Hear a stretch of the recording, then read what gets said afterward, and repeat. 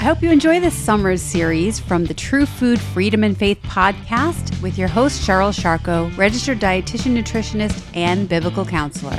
I hope you enjoy these little bites all summer long. Hello and welcome to the Summer Shorts series where I'm just giving you little tidbits to chew on, so to speak, each week. Just little mini topics. And this week I want to ask you a question. I want you to dig deep and think about it.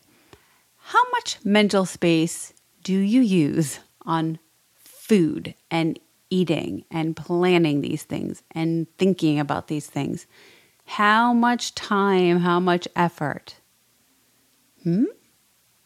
Considerable? Well, I want to ask you another question. Has that amount of time and mental space and effort, maybe money, maybe whatever, has that actually given you the result or that thing you've always been striving for? And if your thought is, well, yeah, I've been able to lose weight because that was my goal and fit into those pants. Well, did it give you the deeper thing you needed? You know, what was the reason you really wanted to lose those few pounds? To make you more acceptable, make your life better, give you that life you thought you'd have, or the acceptance you thought you'd have, or the love you thought you'd have?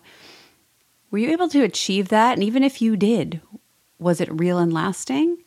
Was the payoff worth it, in other words? That amount of time, effort, and mental space, was the payoff worth all of that?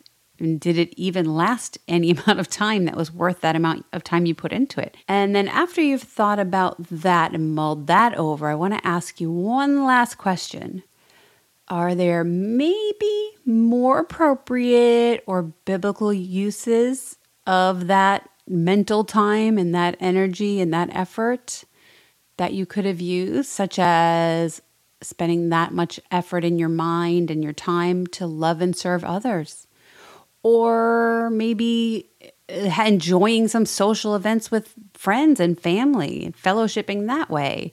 You know, maybe enjoying that potluck at church, or having a nice dinner out with some friends, or just even having an outing with your family, enjoying that social time out. Might that have been a better use of all of that mental space and time and effort?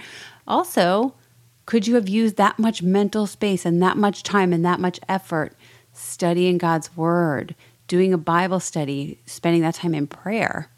So I just wanted to kind of bring to your attention, how much effort am I actually using? How much time and mental space is taken up with food and dieting issues versus perhaps something that could utilize my time a little bit better?